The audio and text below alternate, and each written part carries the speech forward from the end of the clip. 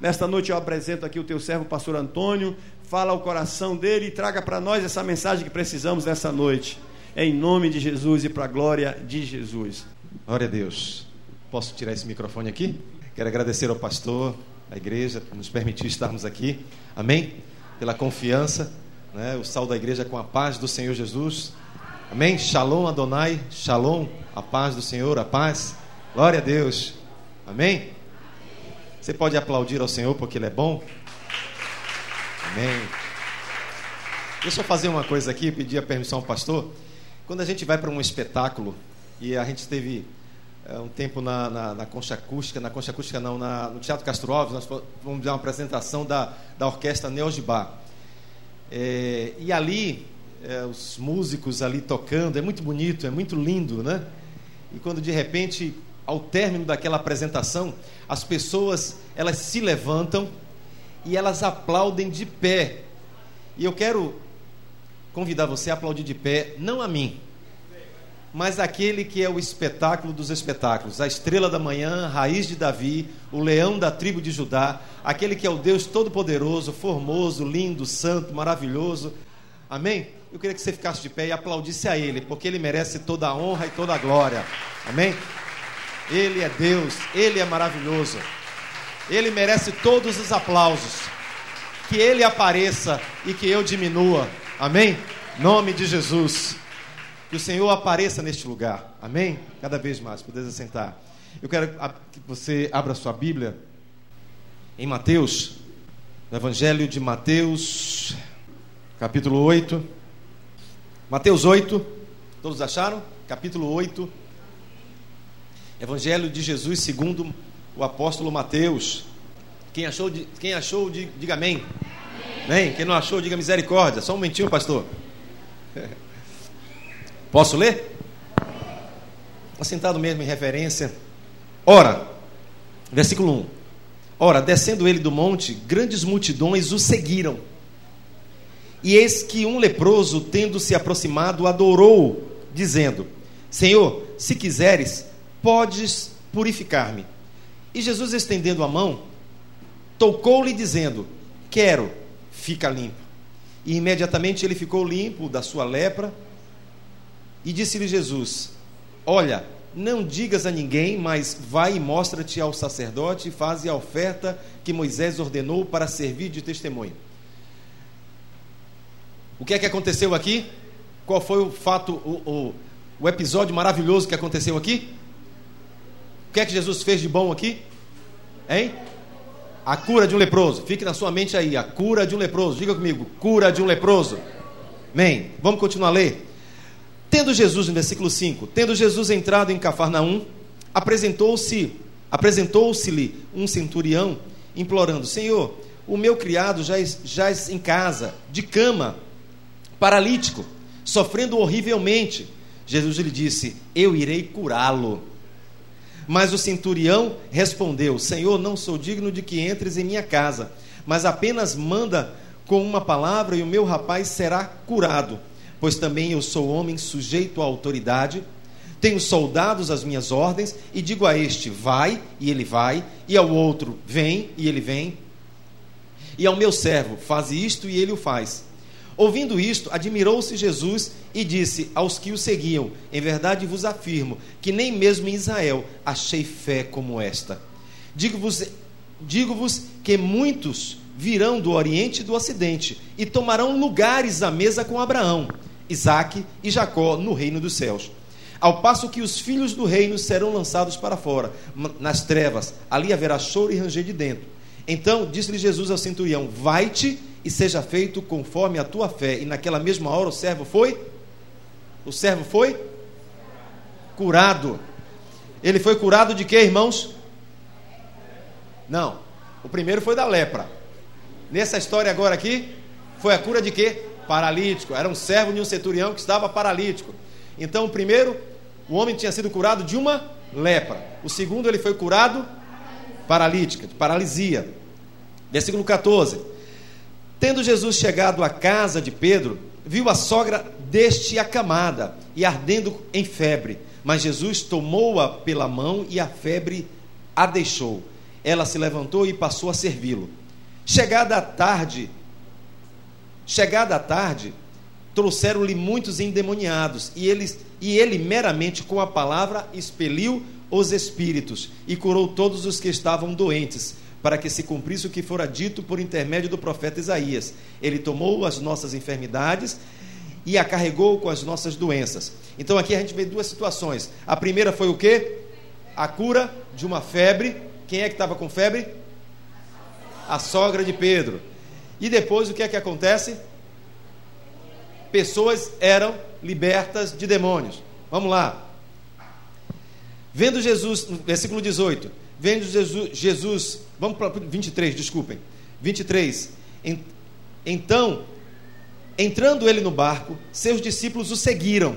Versículo 23, 24 agora. E eis que sobreveio no mar uma grande tempestade, de sorte que o barco era varrido pelas ondas.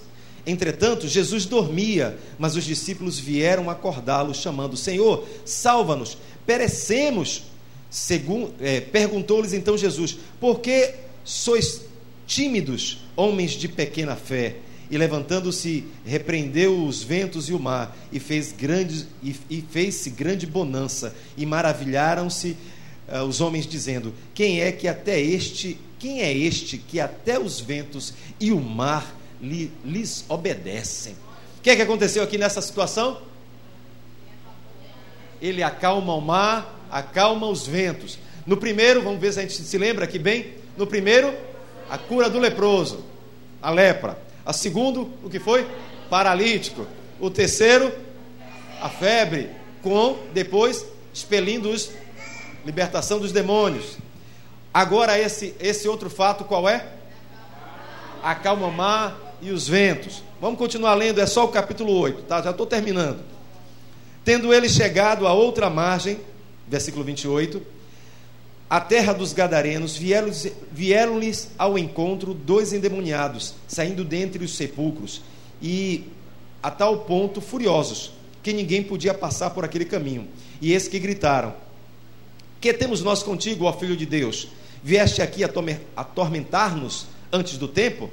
Ora, andava pastando não longe deles uma grande manada de porcos. Então os demônios lhe rogavam: se nos expeles, manda-nos para a manada de porcos, aí ele diz: pois ide, ordenou-lhe Jesus, e eles saindo passaram para os porcos, e eis que toda a manada se precipitou despenhadeiro abaixo, para dentro do mar, e nas águas pereceram.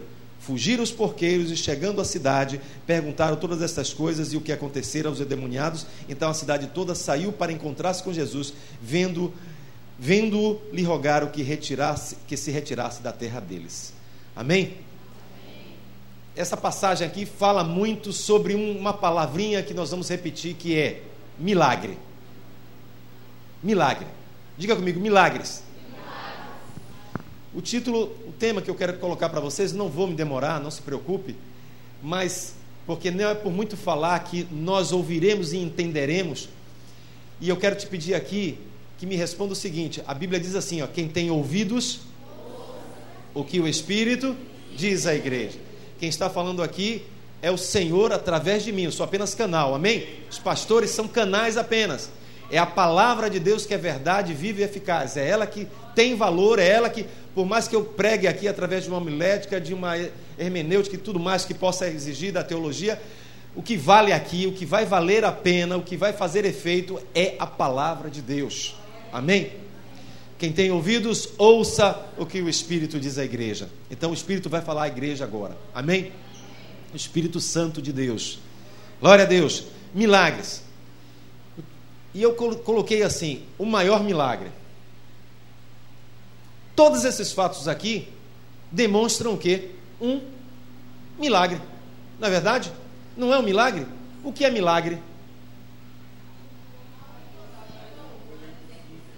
É algo que aos humanos é impossível. É impossível. É um milagre. É algo fantástico. No latim ele diz que milagre é chamado de maravilhar-se. A palavra milagre é você se maravilhar, você ficar maravilhado com alguma coisa. Tá certo?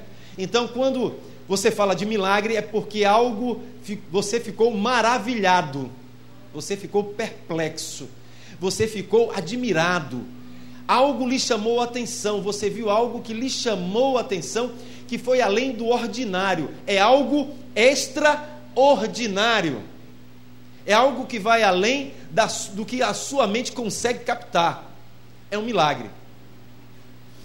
Ouvi uma vez uma pregadora dizendo assim: milagre não se explica, milagre se vive. Vamos repetir isso? Milagre não se explica, milagre se vive. É fato, e eu achei aquilo muito interessante. Pela rádio ela pregava a respeito disso, e eu disse: meu Deus do céu, é verdade. Às vezes nós ficamos tentando explicar um milagre, e eu vou perguntar para você aqui: quantos já obtiveram um milagre aqui? Levanta a mão. Glória a Deus, aleluia. Quantos querem obter um milagre? Estão à busca de um milagre? Amém, glória a Deus. Todos nós queremos milagre, não é verdade? E hoje a gente só precisa fazer algumas correções, e é esta que a palavra de Deus tem me incomodado muito a falar sobre isso. É que às vezes nós vamos à igreja com o objetivo de receber o milagre. Mas qual é o objetivo de você vir à igreja maior? Adorar, cultuar ao Senhor, engrandecer o nome do Senhor. E nós muitas vezes começamos a alimentar uma igreja que procura receber, só receber os milagres do Senhor. A gente vê muitas igrejas lotadas, porque o objetivo, na verdade, da maioria, eu não sei se maioria, mas de muitos, é apenas receber. Elas não querem chegar e entregar ao Senhor, entregar as suas vidas, entregar os seus dízimos, as suas ofertas, entregar a sua natureza, entregar a sua família, a sua casa. Elas querem receber. Você quer nessa noite, primeiramente, o que é que você quer nessa primeira noite, nessa noite você quer fazer? Você quer receber ou quer entregar ao Senhor? Primeira coisa que você precisa como Igreja Batista Êxodo é entregar ao Senhor a sua vida. Outro dia eu estava aqui, o pastor pregando a respeito de missões, a respeito das vidas que estão morrendo. Eu estava vendo no YouTube, pastor, um pastor da Indonésia, se não me engano, ele foi queimado por ácido, porque ele tinha se convertido ao cristianismo. Jogaram ácido no rosto dele.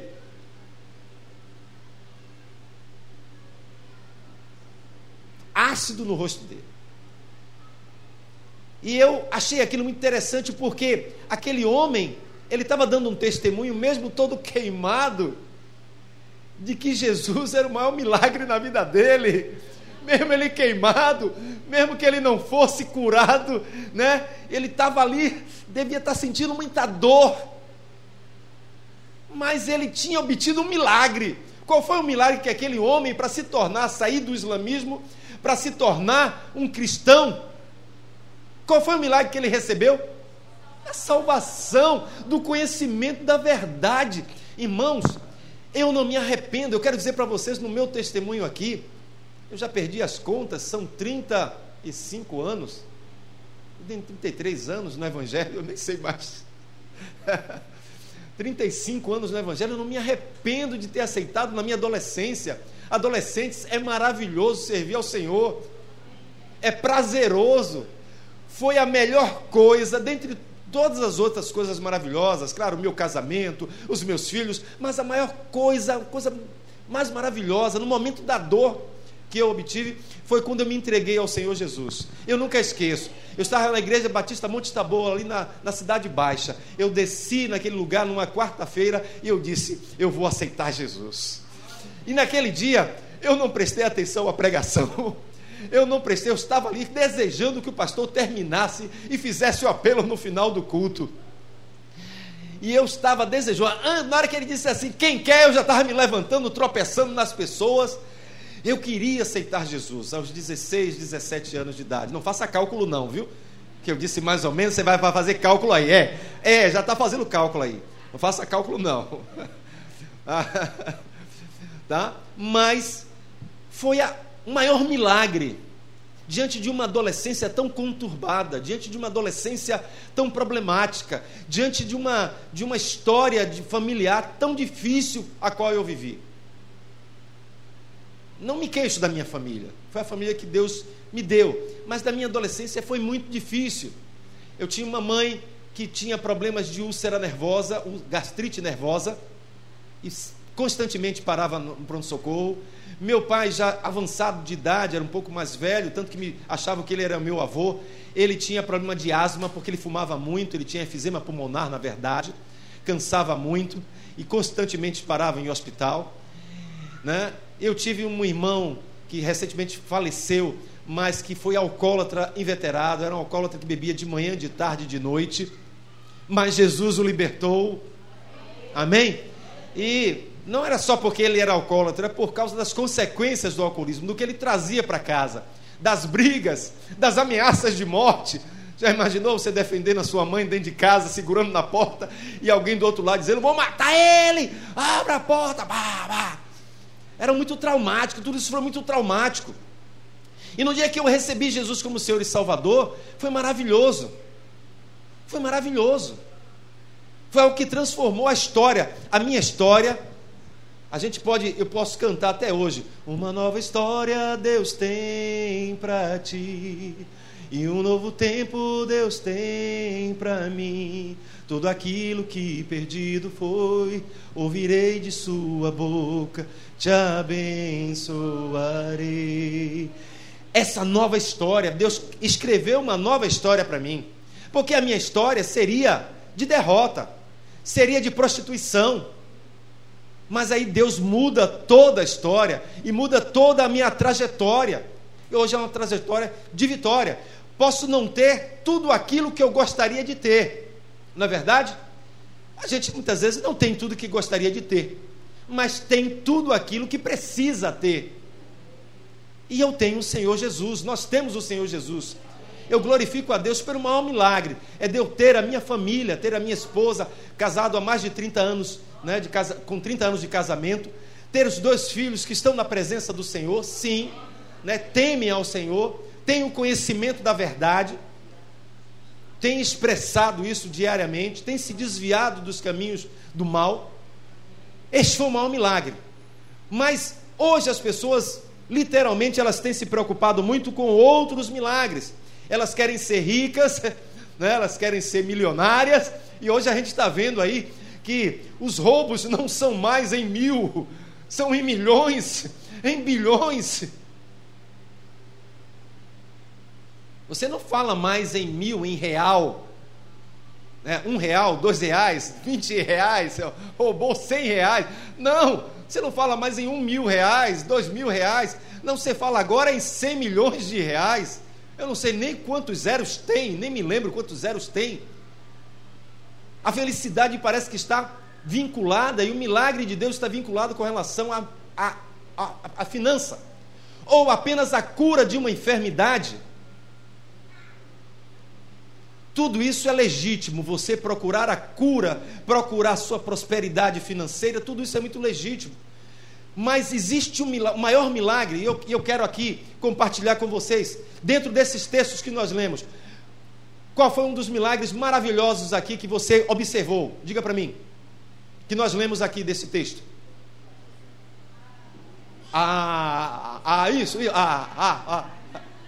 Hein? A cura do leproso, hein? Acalmar o vento, o mar, olha que milagre maravilhoso. Qual outro? O paralítico andar, hein? O paralítico, a sogra de Pedro com febre, né? A libertação daquele homem dos demônios. Olha quantos milagres, que coisas maravilhosas, né? Essa é a proposta do Senhor para nós, é verdade. Mas qual é o maior milagre que o Senhor deseja que nós experimentemos? Diga aí para mim. Salvação, a libertação, a transformação.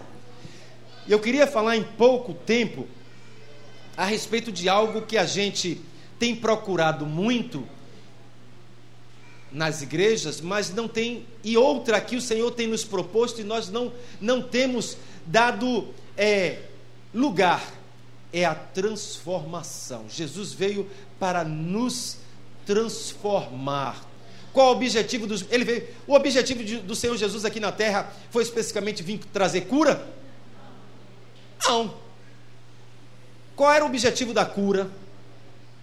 Qual era o objetivo da libertação dos demônios? Era o quê? Atingir o coração do homem para o transformar.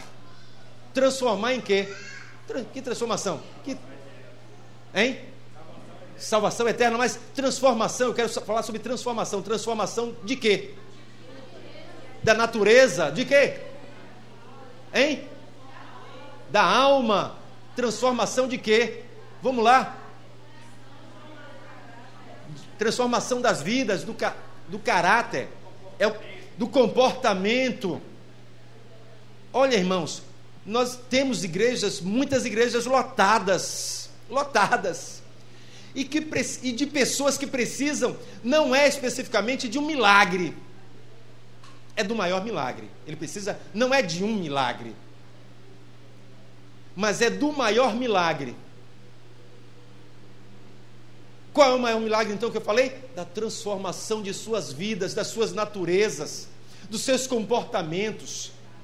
Aquele que roubava, não roubar mais.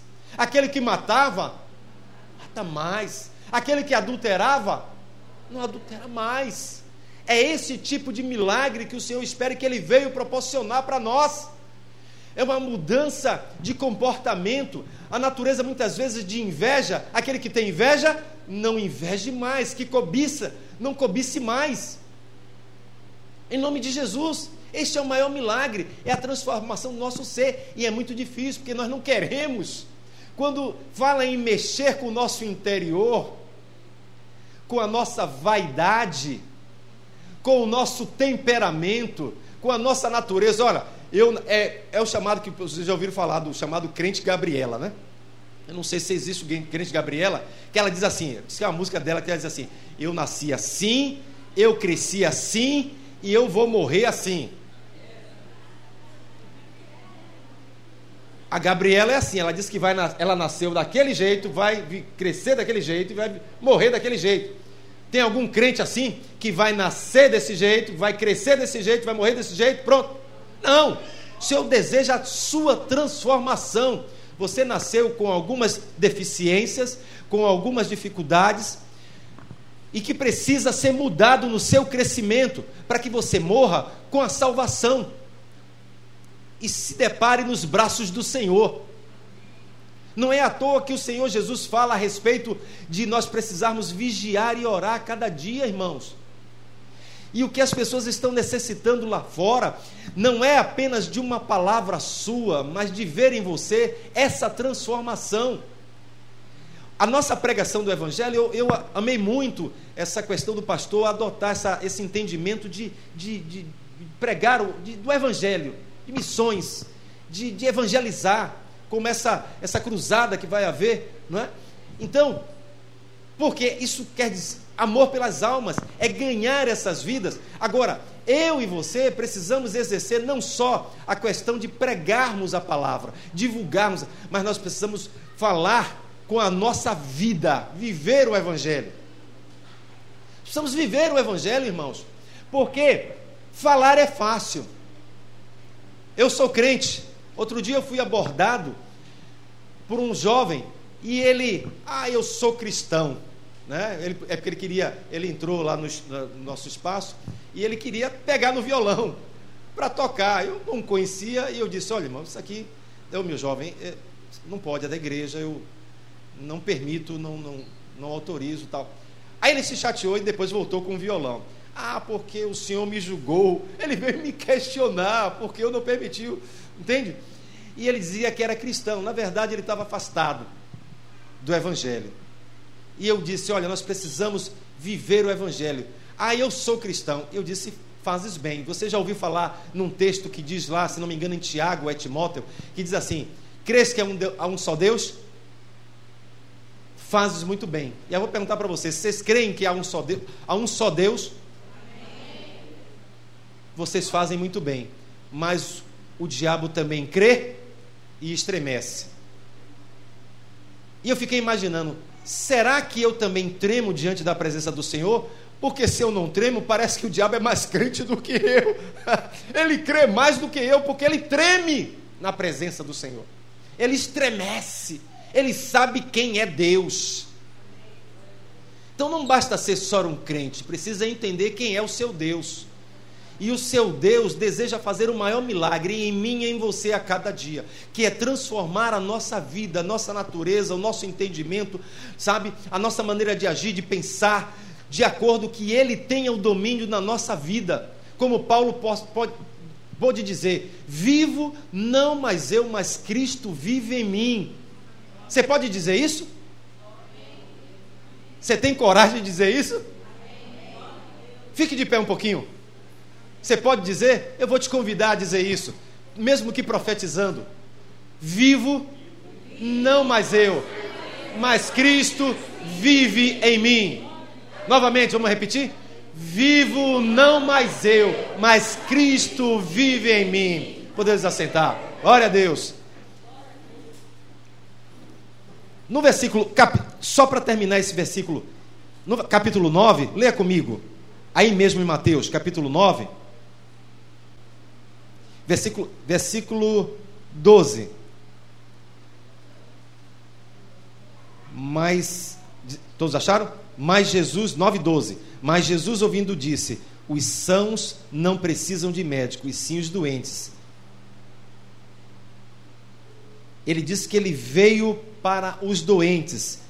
E ele diz assim no 13: ide, porém, e aprendei o que significa misericórdia, quero e não holocausto, pois não vim chamar justos, e sim pecadores. O Senhor veio chamar através de nós a todos os pecadores. Nós já, como pecadores, o Senhor nos alcançou, nos redimiu, nos lavou e tem nos transformado. E eu quero lançar esse desafio para a igreja, a viver uma vida de transformação, onde aquele que era rebelde não se rebele, onde aquele que era avarento não seja mais avarento, onde aquele que se prostituía constantemente não se prostitua mais, onde aquele que retinha o dízimo do Senhor libere o dízimo do Senhor. Amém, irmãos? Amém. Esse é o maior milagre. Nós vamos falar de milagres aqui. O milagre daquela mulher onde 12 anos ela tinha um fluxo de sangue. Que milagre maravilhoso aquele, onde ela é curada. São 12 anos de sangramento. E Jesus, ele começa o seu primeiro milagre. Quem se lembra, quem sabe aqui, se lembra do primeiro milagre, primeiro sinal de Jesus?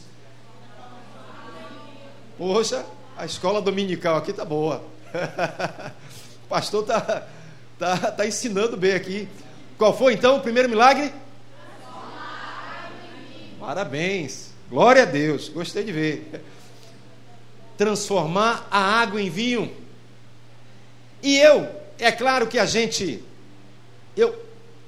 no meu entendimento, para mim, o Senhor estava querendo dizer o seguinte: olha, eu vim aqui, o meu objetivo é transformar vocês, é transformar algo que não tem. A água tem gosto? A água tem sabor? A água tem cor? É transformar aquele que não tem cor, aquele que não tem sabor, aquele que não tem cheiro, não é? E transformar em quê? Em vinho. Em transformar em alguém que seja vinho, que tenha sabor, que tenha cor, que tenha cheiro, tenha gosto. Esse é o objetivo. E eu acredito, no meu entendimento, uma revelação para mim, de que o Senhor, a primeira coisa que fez foi transformar água em vinho, dando um sinal de que Ele veio para transformar cada um de nós. Você é água ou é vinho? Você é água ou vinho? Você é vinho? O Senhor está nos transformando cada dia mais num vinho precioso. Às vezes o vinho, e a gente não entende que às vezes o vinho não, tira esse às vezes.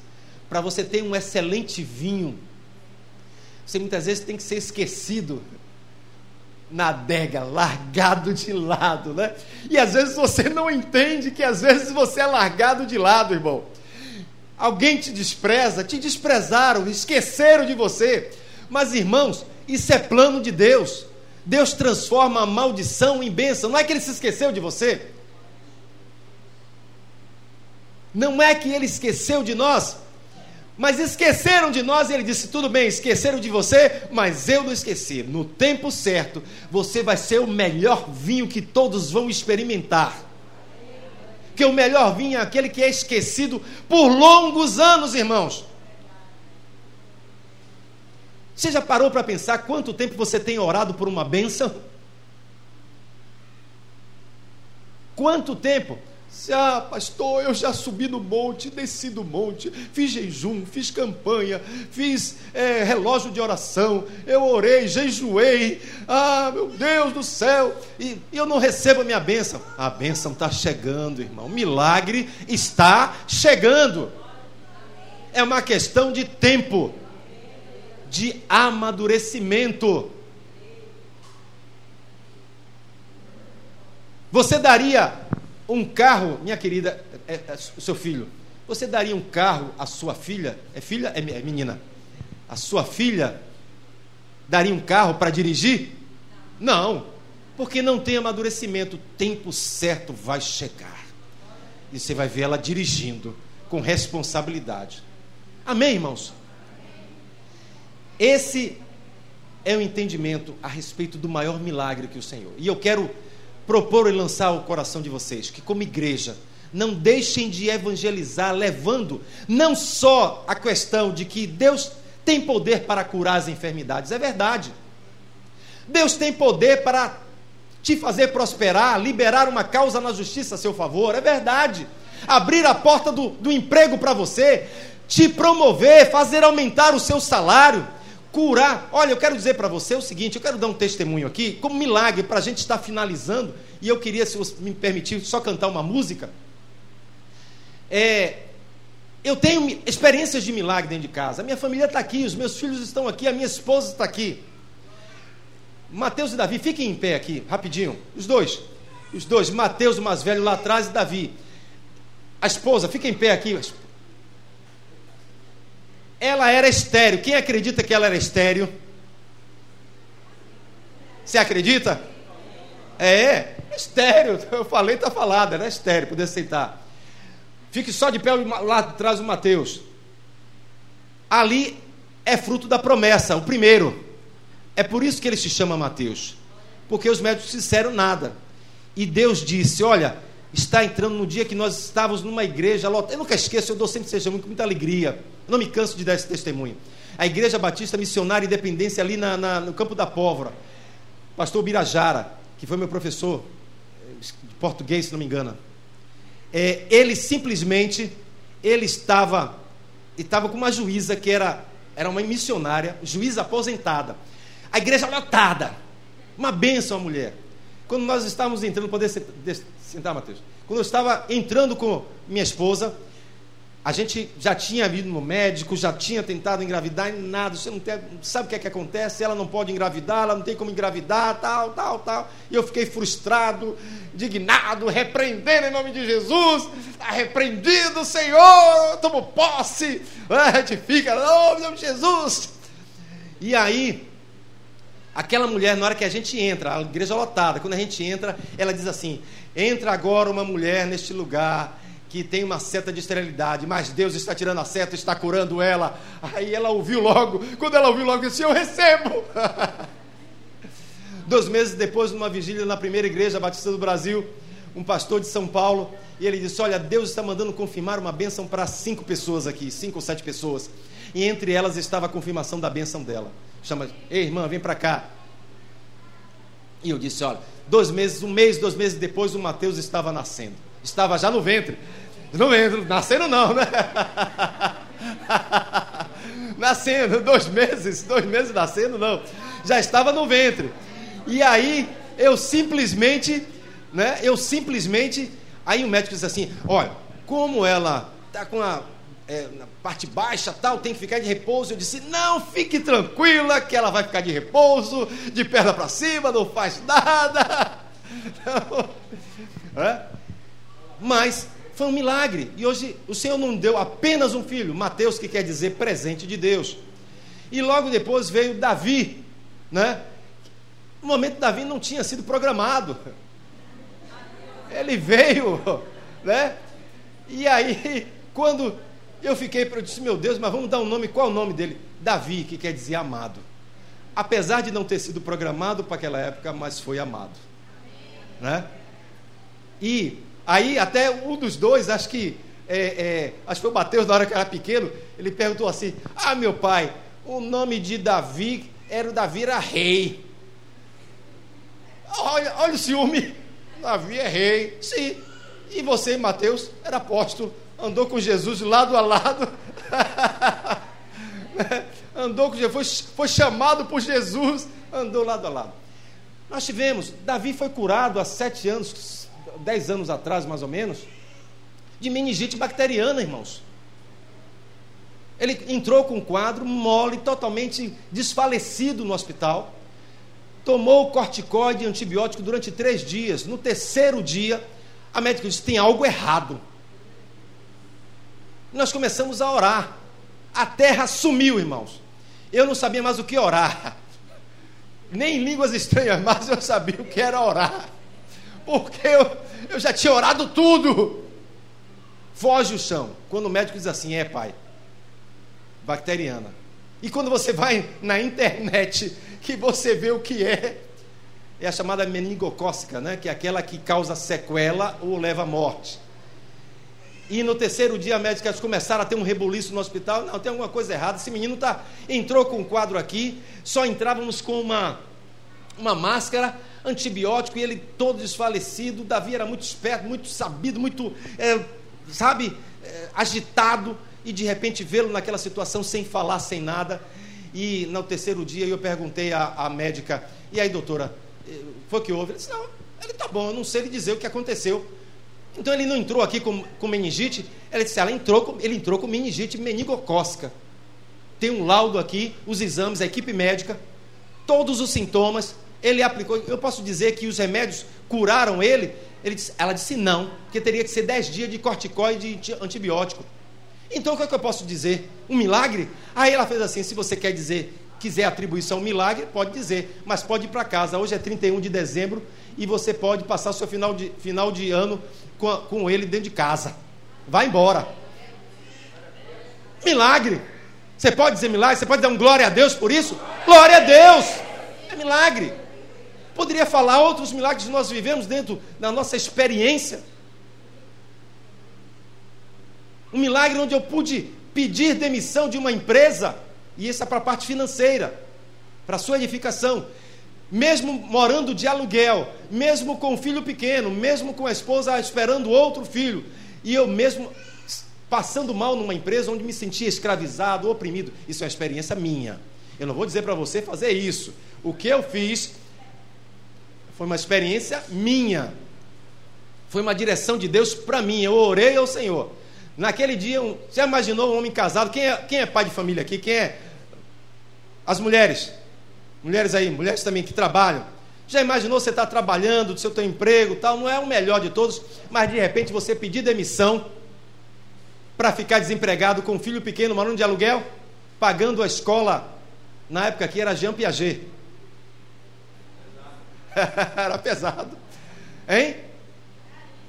E eu aí cheguei para ela e disse, olha, não estou aguentando, estou começando a adoecer, não estou feliz no trabalho, estão me enrolando, minha promoção não veio, só trabalho, não tinha felicidade, vou pedir demissão, Deus vai suprir. Ela disse, o que você fizer, eu estou com você, nós estamos juntos. Foi a palavra-chave de uma esposa sábia. E ela ficou comigo, pedi demissão, foi o maior desespero para o cidadão, tive até um aumento de 50% depois. No ato, para eu não ser demitido, o diretor me deu um aumento de 50%, mas eu disse assim, nem 100% eu fico mais aqui. Já está decidido. Saí como se eu tivesse conseguindo o melhor trabalho. Você vai para onde? Eu disse, eu vou para uma multinacional pela fé. E não tinha nada, eu não sabia nada. 3 meses depois eu fiz prova com Deus, dando o dízimo do Senhor. Quando eu estava para dar o dízimo naquele mês, eu já estou encerrando, dízimo naquele mês, e eu estava com aquele dinheiro, pago a conta da luz, pago, ou dou o dízimo. Aí fiquei naquela, ou tentação, ou prova, vai irmão, dá entrega, né? Parece que tem um diabinho, né?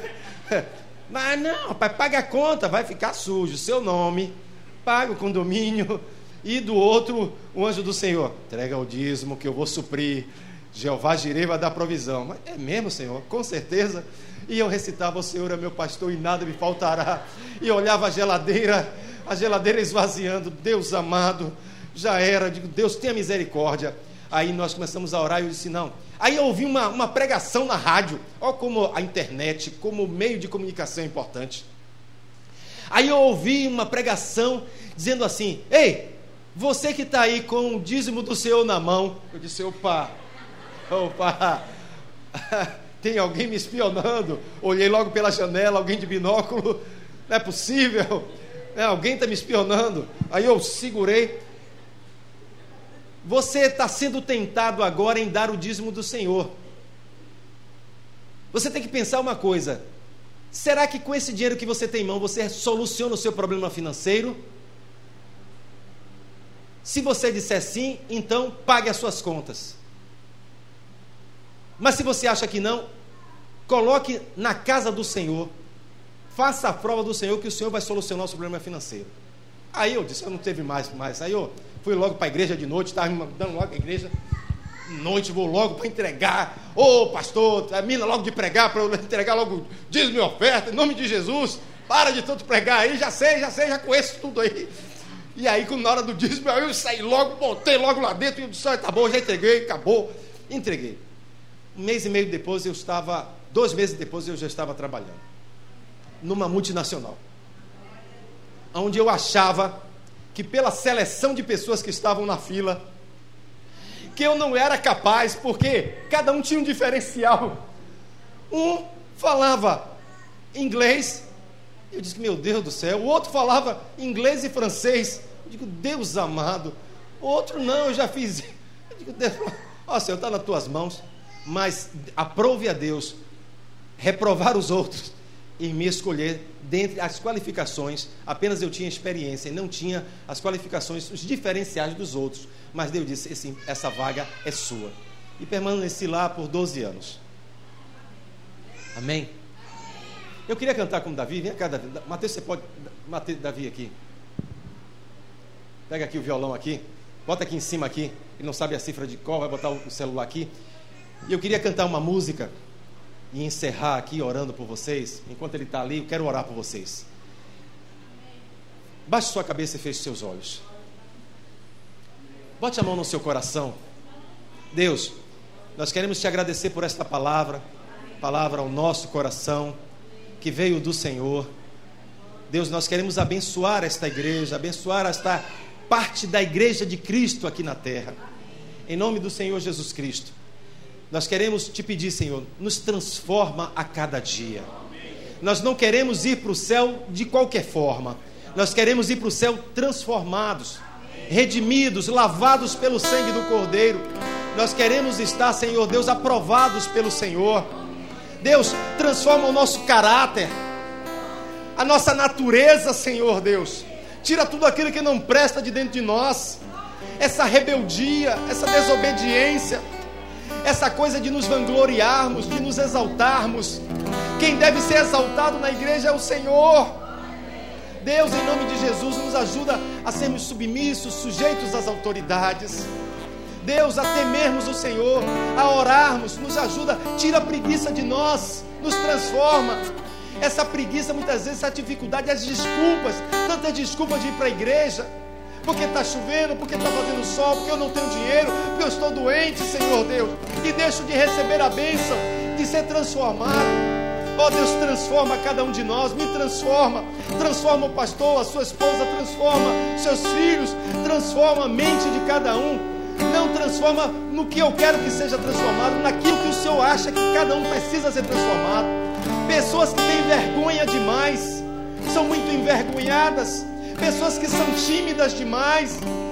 Deus, retira de nós muitas vezes a idolatria por homens. Em nome de Jesus, nos liberta, Senhor. Traz a libertação, Senhor, essa libertação. Ó Deus, tira tudo aquilo que não te agrada em nós, essa insensibilidade. Às vezes o mover do Senhor está acontecendo e nós estamos dispersos. O pastor está pregando e as pessoas estão conversando, Senhor Deus. Deus, em nome de Jesus, essa falta de amor pelo próximo. Ó Deus, em nome de Jesus, levanta a tua igreja mais e mais para ganhar vidas, Pai. Deus, eu quero profetizar que esta igreja, pela transformação que o Senhor vai fazer dia a dia, essa igreja vai estar lotada de pessoas, não apenas de pessoas.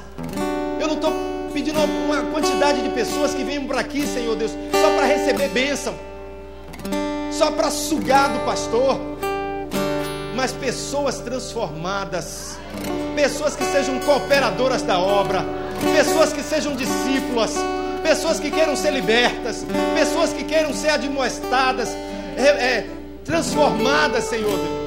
Pessoas que estejam sujeitas a ouvir e a obedecer, Pai. E pessoas que tenham amor pelo próximo, pelas almas perdidas, a levar o alimento, a levar a palavra do Senhor. Pessoas realmente que possam ser facilitadoras e multiplicadoras de discípulos do Senhor. Deus, transforma a nossa língua, Pai. Tira tudo aquilo que não presta, aquele que é falador, aquele que é mentiroso, levantando mentiras, falsidades, maledicências dentro das igrejas, meu Pai. Em nome de Jesus, repreende, meu Pai, e transforma, Senhor Deus. Transforma, Senhor. Em nome de Jesus é que nós oramos.